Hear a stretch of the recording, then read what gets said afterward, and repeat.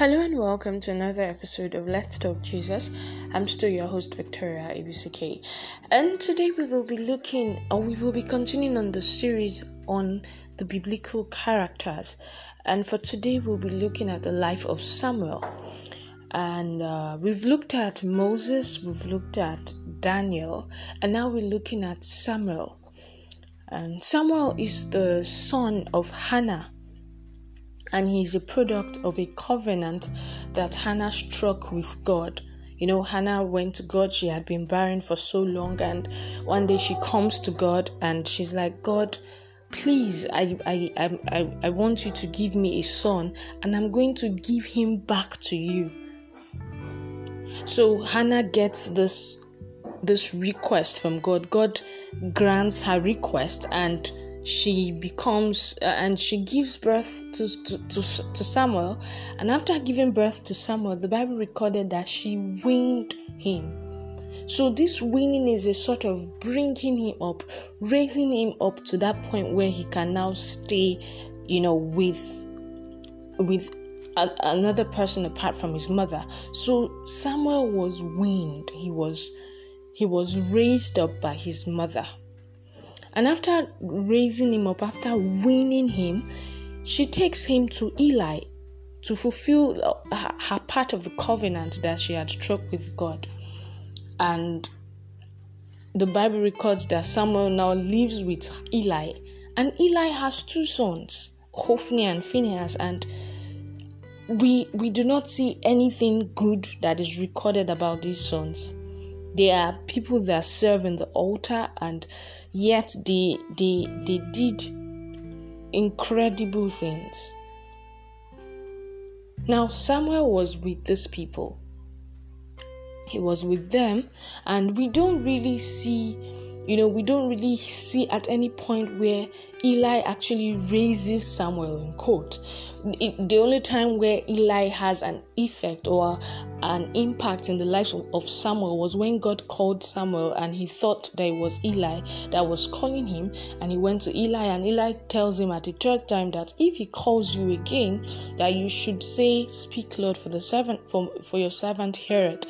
That was the only time that we see Eli actually involved in the life of Samuel. But at other times, we do not see anything about Eli. All we see is a Samuel that had been raised by his mother and brought to the temple to live with Eli and his sons. And Samuel was under what we could call peer pressure, because the people that surrounded him were not people who were morally upright. And today, a lot of times when a child is going wrong, we would always want to say that it's because of the environment, that, the child was raised in a bad environment. So because of people around that the child sees, the child now misbehaves. But Samuel is not like that. Samuel was in an environment where he could most likely have gone into the very wrong things. But no, Samuel was not like that. He held on to what his mother had taught him. He followed it and did not allow the presence of Hophni and Phinehas to deter him from obeying God, from following the ways of God. The Bible recorded that Samuel grew in the presence of the Lord. So it's actually possible for someone to be in a climb where morality and spirituality is lacking, yet the person will still choose the path of morality and spirituality. There are many times when these kinds of things happen in the Bible. Even in the life of in the story of Daniel. Daniel was in Babylon, yet he was not behaving like the Babylonians. Even in the story of Mordecai. Mordecai was an exile from Jerusalem, yet he did not just say, I'm not with my people, so I can just do anyhow, behave anyhow I want. No, he had a principle to follow. He had a life to live that was different from what was prominent in his environment. There was Joseph that went to Egypt as a slave, yet he stood for the Lord. And then there is Samuel that had Hophni and Phinehas to affect his life, and they were, from what we see, they should be older than him. So it's usual for when people are older than you look up to them, but Samuel was not. He knew what to look up to. He wasn't looking up to the wrong things or the wrong people. He grew in the presence of the Lord. He grew in the presence of the Lord. So it is actually possible to be a Samuel that would have a Hophni, have a Phinehas, and still grow up to be a Samuel whose word the Lord will honor and none will fall to the ground without being fulfilled. It is possible to be who God wants you to be, regardless of the environment that you find yourself. It is possible to turn out to be a better child, even if you grow up in the slums. Samuel and the others are proof that your environment should not determine what you become.